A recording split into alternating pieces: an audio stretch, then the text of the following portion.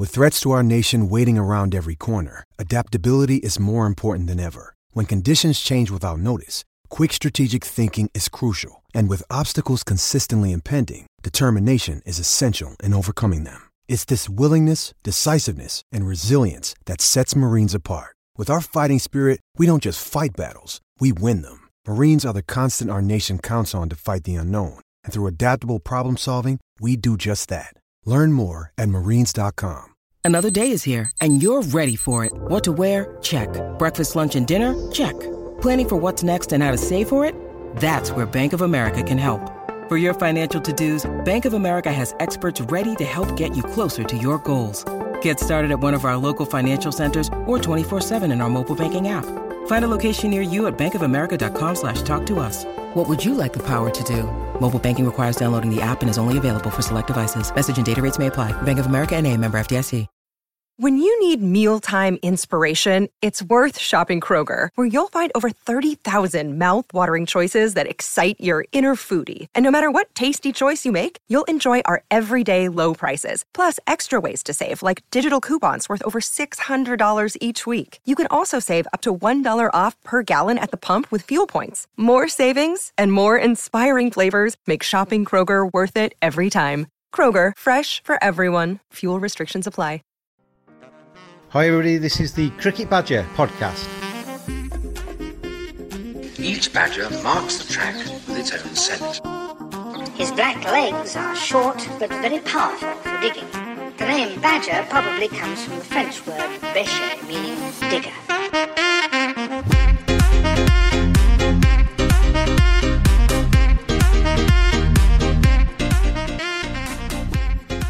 Hello everybody, welcome along. It is another edition of the Cricket Badger podcast, and as sometimes happens, we are able to go into a different world and go and talk about something completely different from the current, because today is a book review with David Woodhouse, my guest. I'll bring him on in just a second, but just a little bit of housekeeping and announcement to make. We've decided that on the Cricket Badger podcast, we're going to do some awards every year, and they're not going to be kind of like your typical awards, best batsman, best bowler, but we're going to basically celebrate the cricket badgers out there, the enthusiastic cricket lovers amongst us. It could be a player, it could be just a fan, it could be somebody that bombards Twitter regularly with their love of the game. And we're going to be announcing our first recipients that go into the set of fame. It's not going to be the Hall of Fame. Badgers live in a set. So it's going to be a set of fame. And the first four will be announced on the 14th of February, which seemed to be a pretty appropriate date, really, to celebrate the love of the game. So that's all going to be coming up around the corner. So look out for that as we go through. But today, I have pleasure in welcoming David Woodhouse onto the podcast.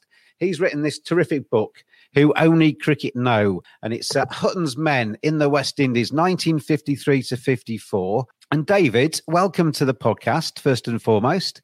Thank you very much for having me on, James. It's good to have you on. And this is a tour that I didn't know a huge amount about. I like to think that I kind of keep abreast of cricket even before the time I was born. But this is a tour to the West Indies. Len Hutton, the first professional captain of England, led the MCC, as it was always known, the touring party, then to the West Indies. And it was a tour that was pretty good on the pitch, but also had a lot going on off the pitch too. Yes. It's remarkable, really, I think, how little known in some ways this tour is, considering how controversial it was. I mean, everyone knows about Bodyline, which was 20 years earlier. And if we think about Bodyline, I suppose it had three things in particular. It had the intimidation of batsmen, systematic intimidation. It had the diplomatic incident, where telegrams were sent between Australia and England. And it had that court martial afterwards where Larwood and Jardine got sidelined. And this series has all of those things. 5 batsmen were put in hospital. There was all kinds of telegrams between what were then the colonies and MCC in London. The government got less involved. And after the tour, Truman was effectively banned from touring for 5 years. Hutton was nearly removed as captain. Trevor Bailey was removed as vice-captain. So it has all those things. As you say, it has remarkable cricket. England were 2-0 down, almost as badly sort of dead and buried as we were a moment ago in Australia. And remarkably came back to draw the series 2-2. And that was largely down to Hutton, who scored 2 remarkably patient and determined centuries, also down to Trevor Bailey and Brian Statham. So the cricket was remarkable. In the last test, Gary Sobers who I know you've interviewed in the past, made his first appearance and became the youngest player to take a wicket in Test cricket. In the first Test, George Headley, the previous legend of West Indian cricket, made his last appearance.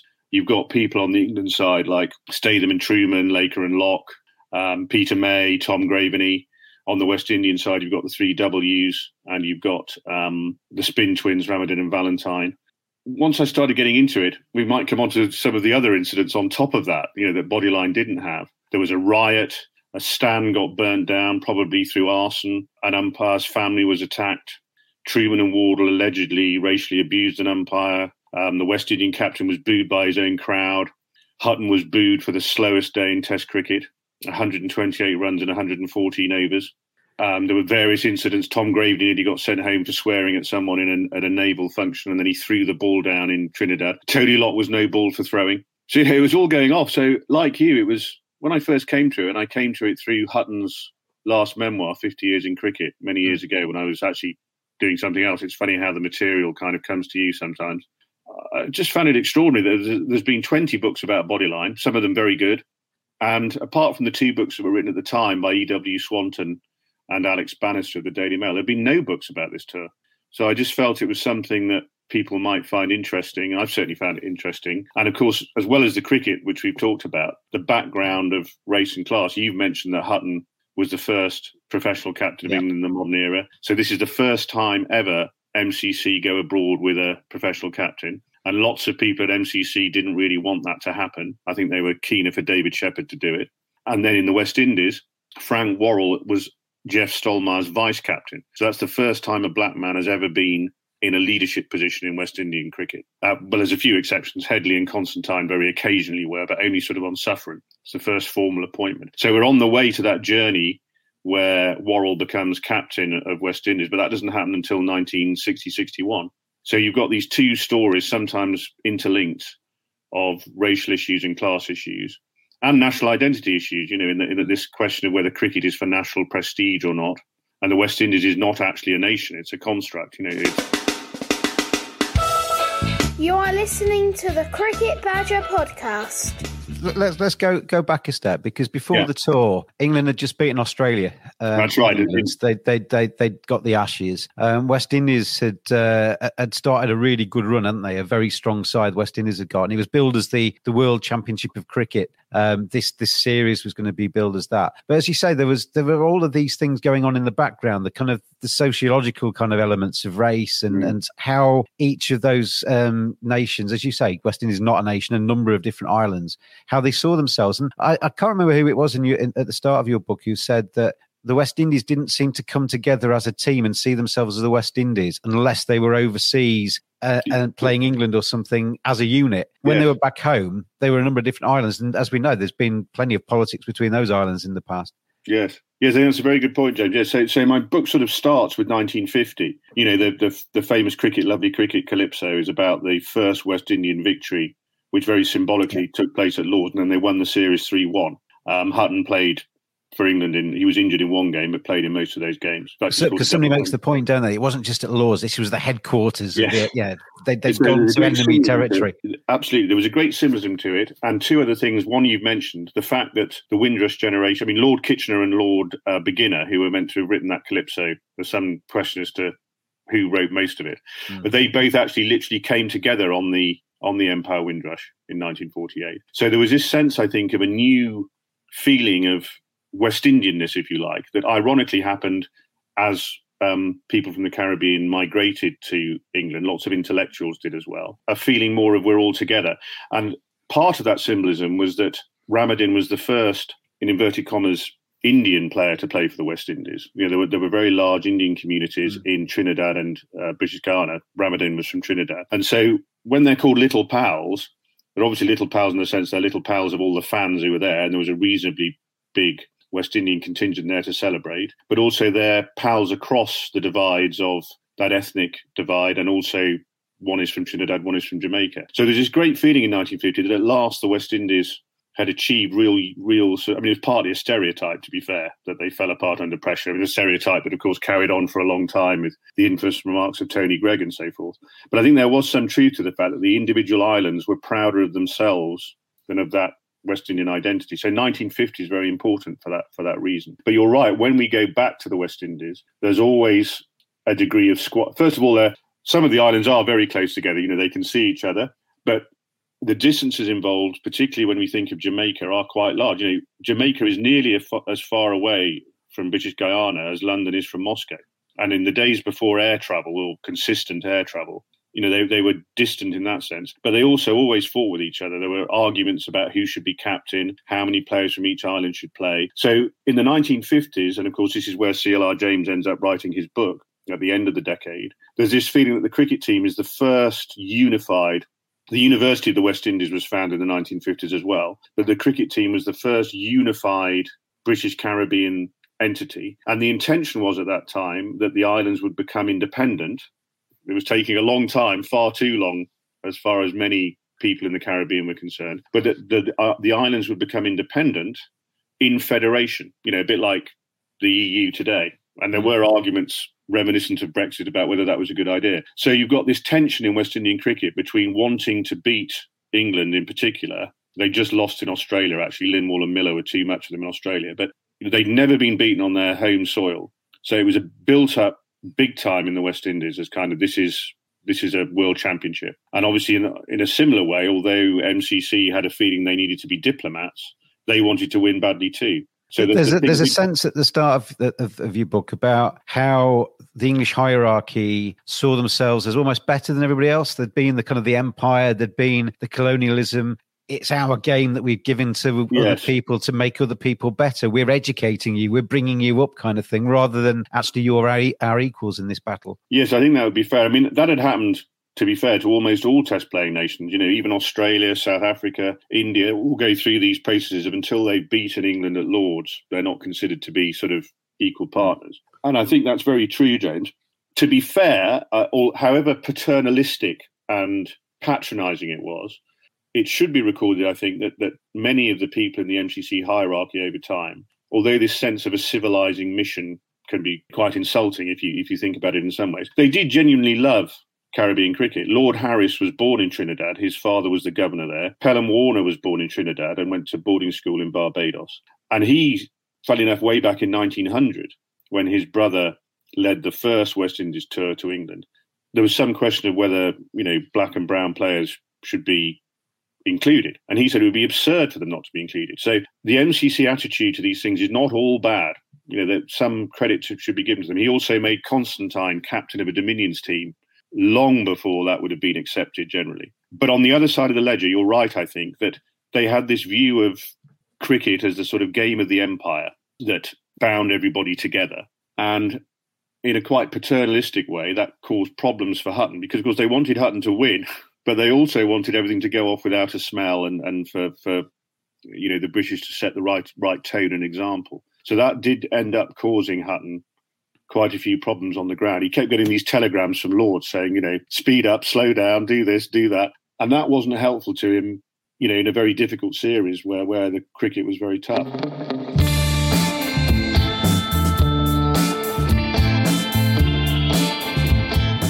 Badgers are furry creatures. 85% of women badgers think bad grooming is a major turn-off. 80% of women badgers think men should trim below the belt. 89% of men think good grooming is essential to their professional success.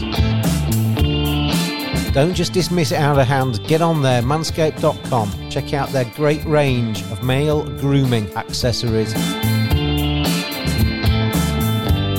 Hygiene, appearance, attractiveness, confidence. Simply go to manscaped.com, quote the discount code BADGER. You get 20% off, you get free shipping, and you get some seriously quality equipment.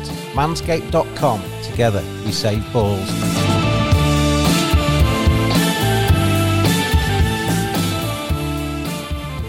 There was one period, wasn't there, on that trip where the team rebelled against Hutton because Hutton was playing quite a cagey game. He was desperate not to lose rather than really playing for win. And a few of the players felt he should be a little bit more attacking. The run rate was rather poor, wasn't it, for quite a while? I think that was the crucial turning point in the series. I mean, I suppose the West Indies, when they got ahead, because Jeff Stollmeyer was a great admirer of Hutton and of Yorkshire cricket, played it as tough as he did and probably went on the defensive too much. But yes, you're right. Hutton came out with the attitude, I think partly because of the fact he'd been through so much against Australia. If you remember, he scored the 3-6-4 before the war, and Bradman in particular singled him out for punishment, I suppose. For 3 series, you had Lindwall and Miller trying to take his head off and also aiming the ball at his arm, which he damaged in the war. So Hutton had a bit of an obsession with the Australian attitude to cricket. So he came out to the West Indies and said, we've got to do these people. I mean, those, I think, were the words that Godfrey Evans reported him saying. We've got to do them. And that also meant that he thought the Australians often, perhaps unfairly, he thought the Australians didn't fraternise with the opposition, were very tough in that regard. And so he took that attitude with him, which of course went down very badly in the West Indies, where the connotations of not mixing were particularly inflammatory. But on the pitch, yes, he had a very, his attitude was, we're going to bounce them out. So Trueman and Statham were under orders to bowl quite short. Ironically, there was more short pitch bowling from England than the West Indies in this series. So George Headley, the great hero, got injured in a warm-up game. So that didn't go down well. But you're absolutely right. In terms of batting, his attitude was grind them down. And as I say, this reached its nadir in the first innings of the second test, where England scored 128 runs in 114 overs. And that, at the time, it was broken in Pakistan a few years later. But that was the slowest day in Test cricket. So everyone was booing. The schoolboys, there was a schoolboy stand. They were particularly angry because their entrance fee had been increased by the local board. It didn't work. England could have followed on. The follow-on wasn't enforced. And the story is that people like Dennis Compton, Godfrey Evans, Trevor Bailey, Tom Graveney all went to Hutton and said, look, this can't really carry on. We're just losing by adopting these tactics. And to be fair to Hutton, he was never a man, I think John Arlott said, he was never a man voluntarily to share his troubles. But he was a very wise man. And I think he realised they were right. So gradually, England changed their tactics, played a bit more attacking. It has to be said, actually, that Compton and Evans played very slow innings to support Hutton. In fact, they ended up with slower run rates than Hutton. But that change was very important. And England came out a bit more attacking. And in the third test, Statham bowled a brilliant spell, took 3 wickets, crucial wickets early on. And they managed to win that match. And then Trevor Bailey took 7 for 34 in Jamaica. And from looking, as I say, it looked almost like where Joe Root was after 2 games. They got it back to 2-2. Going back to the previous points about England seeing themselves as kind of giving the game to the world. You seem to kind of that there are parallels with a lot of these things with current day, aren't there? Because I've seen, when England were playing India, a lot of the Indians are saying, "Who are you to tell me what the spirit of cricket is? We're making our own way in the game now." And these countries are getting their own self-identification, aren't they, as cricket teams? And they're now saying, "Well, we want to play like this. Who are you to tell us differently?" And I guess that's what the West Indies were in a similar way back then.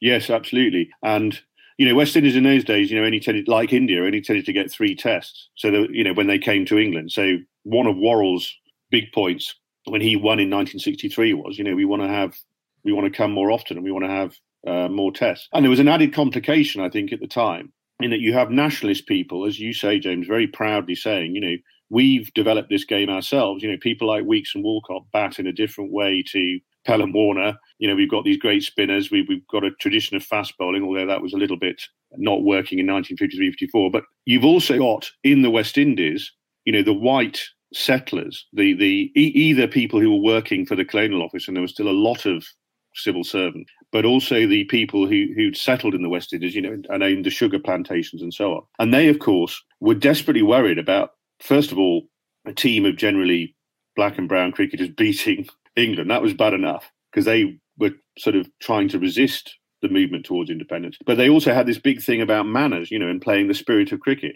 They were telling Hutton 2 different things. They were saying, they were actually saying to people like the manager, Charles Palmer, this is a matter of life and death. You've got to beat these people. And they were talking about their own countrymen, of course. And to be fair, I think many white people in the West Indies would support the team. They would pass the notorious Tebbit test. But that was an extra problem, in that they were fixated on the spirit of cricket and chivalry and good scoring. And of course, they were the loudest critics of Hutton on the ground in the Caribbean on that tour. So that provided an extra tension on top of the sort of feeling of being patronised that you rightly mentioned that was held by nationalist people. One of the things looking through the scorecards of the series that really stands out to me is the over rates, because we talk about how slow the game is these days. And you look through the scorecards that you've compiled here. And I know you've gone back a little bit and kind of pieced a few things together off some of the old scorebooks, but it's like 19 overs an hour, 22 overs an hour, 21 overs an hour. Yeah. It seems to be like an average of certainly in the high teens, if not in the low 20s. It just shows it can be done, doesn't it? Yes, it does. I mean, I suppose the game has changed quite a bit. Even when I was young, and you were young, we'll remember. I remember Mike Brearley having to run between overs because the TCCB had said 16 overs an hour was a bare minimum, and we had the over rates in county cricket, if you remember, that had to be 18 and so on. But yes, when Ramadan and Valentine were bowling together, you could have 23 overs an hour, and this is actually one of the first tours. Hutton was a believer in slowing it down, so he slowed it down to 14 in the first test, when England were sort of struggling. And of course, in Australia, the next winter, he was much criticised for slowing it right down when Tyson and Statham were bowling. So I suppose Hutton is one of the first people to use that as a tactic in Test cricket. But I think he would argue, well, all these games, or many of them, finished well within the 5 days anyway, and I've got to look after my bowlers. And in fact, it got him into a lot of trouble with Gubby Allen back in England, because Gubby Allen was a great believer in fast over rates. He was very proud of the fact that when he led a team to defeat in Australia, they bowled their overs very fast. So interestingly, in those days, I would say the MCC were almost more concerned with county cricket than with Test cricket. I mean, they had an equal importance, we're very different to now. So one of the things that worried the MCC about Hutton, remember, there's no limited overs cricket in those days. The Gillette Cup starts in 1963. So in those days, the county championship was the only domestic competition. The MCC didn't really recognise league cricket up in the north, up in Lancashire and Yorkshire as proper cricket, So what they were worried about, one of the things they were worried about, as well as the diplomatic problems, was that the tactics of people like Hutton and Bailey were not what they wanted to see in the county championship. Because without one-day cricket, the county championship was slowly declining in popularity. After the war, it was extraordinarily popular.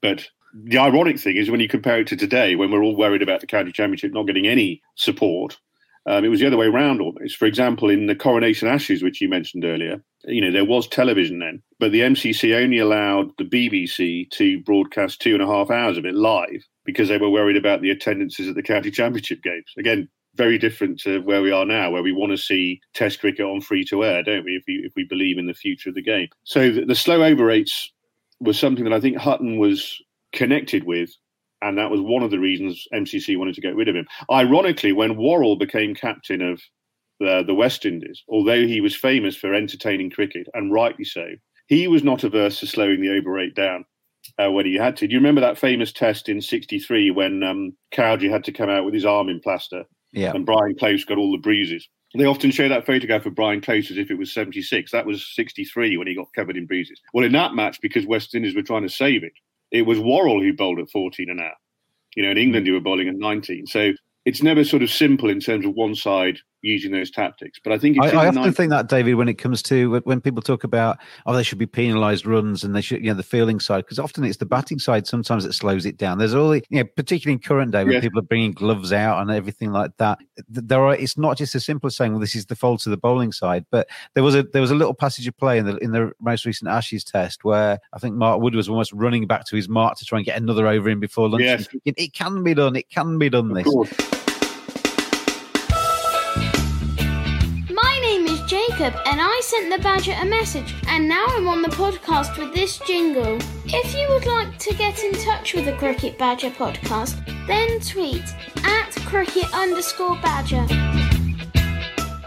Let's go back to the controversy. I always think with the things like this, and you put the actual series and the events on the pitch very good in the book, but you can see the scorecards for yourself. You can see the averages. You can see what's happened. It's the stuff off the pitch that I often think people are the most interested in. And this was a controversial tour, wasn't it? I mean, Tom Graveney been on record as to say it might go down as the most unpleasant, most controversial of all time, even ahead of Bodyline in those stakes. Clyde Wolcott had said he felt the series could cause a greater storm than Bodyline. Talk me through some of the controversies, like the top 5 controversies of this tour. Yeah, I mean, I think in the index, I tried to list the major incidents and the minor incidents, and the major ones, I think I listed 18 in the end. So we haven't probably got time for all of them. But I suppose the most famous one of all is in the third test in British Guyana, as it was then, now Guyana, which was Britain's only possession on the mainland of South America.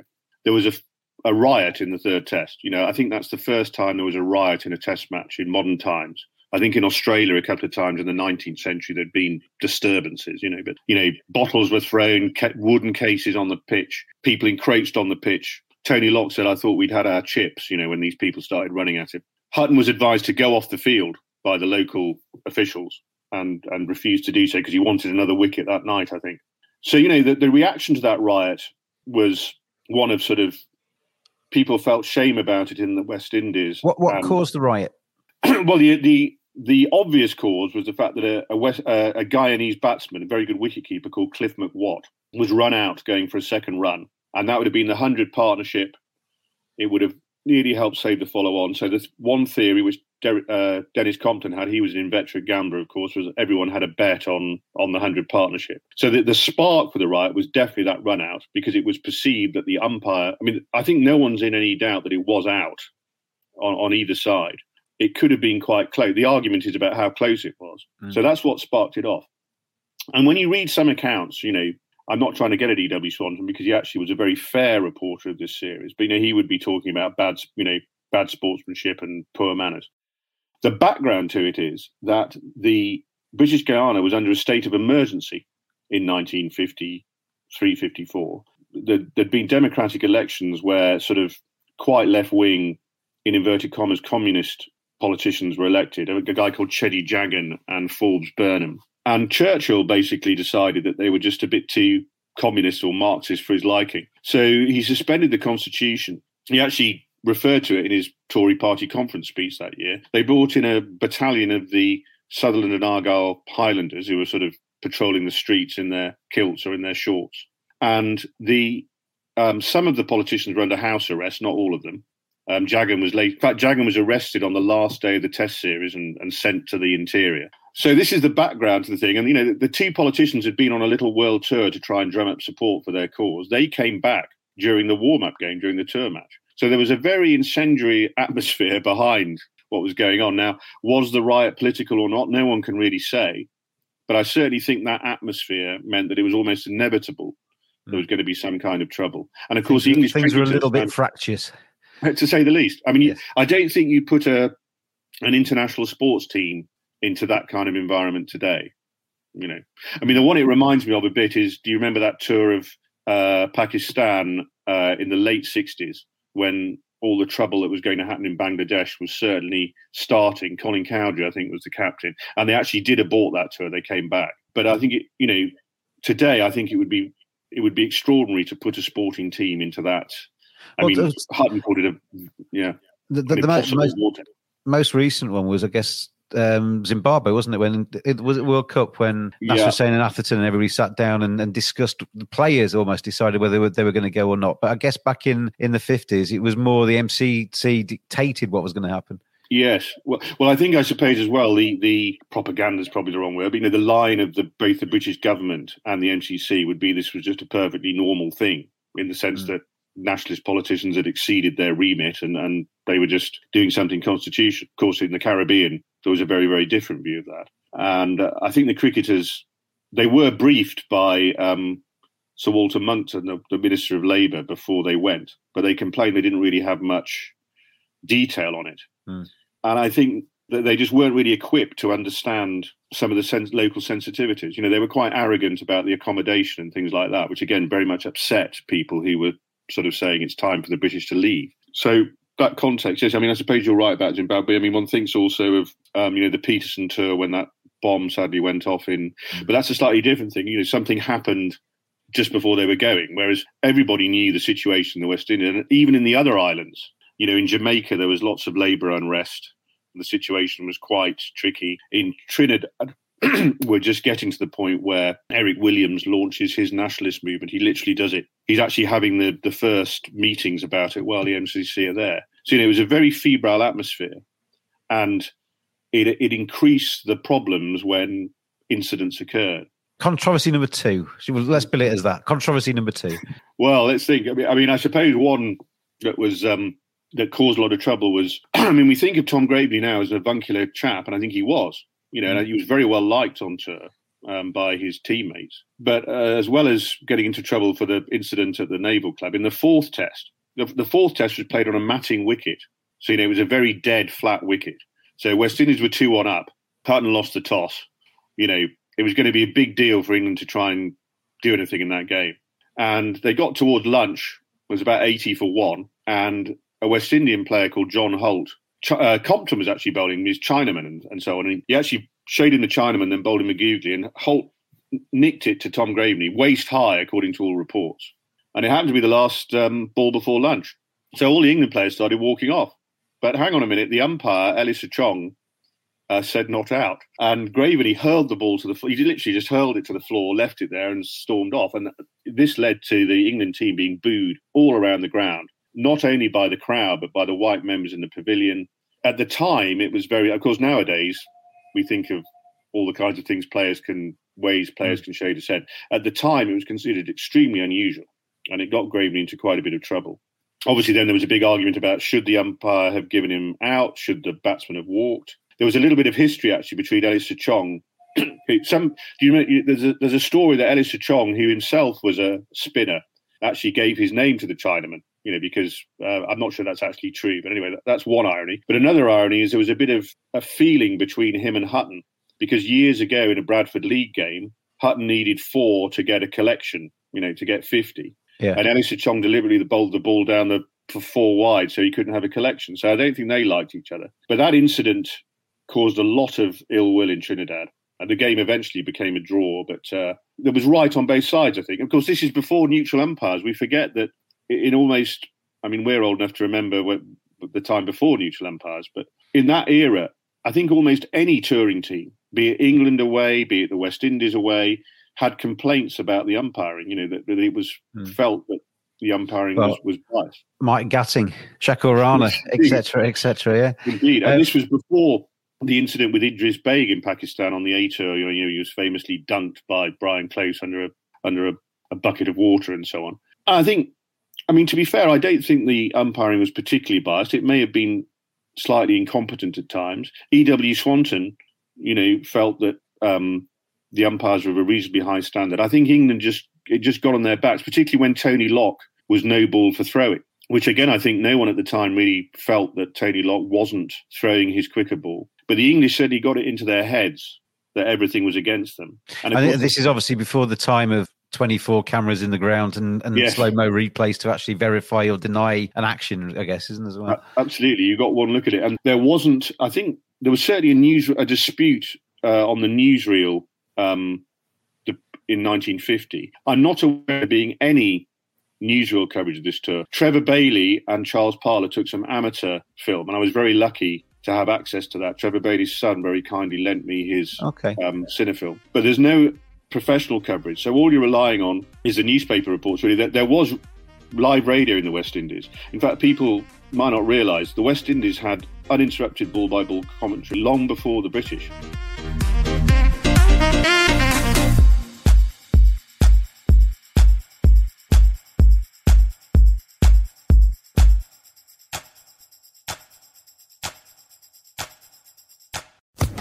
Social Podcast Network.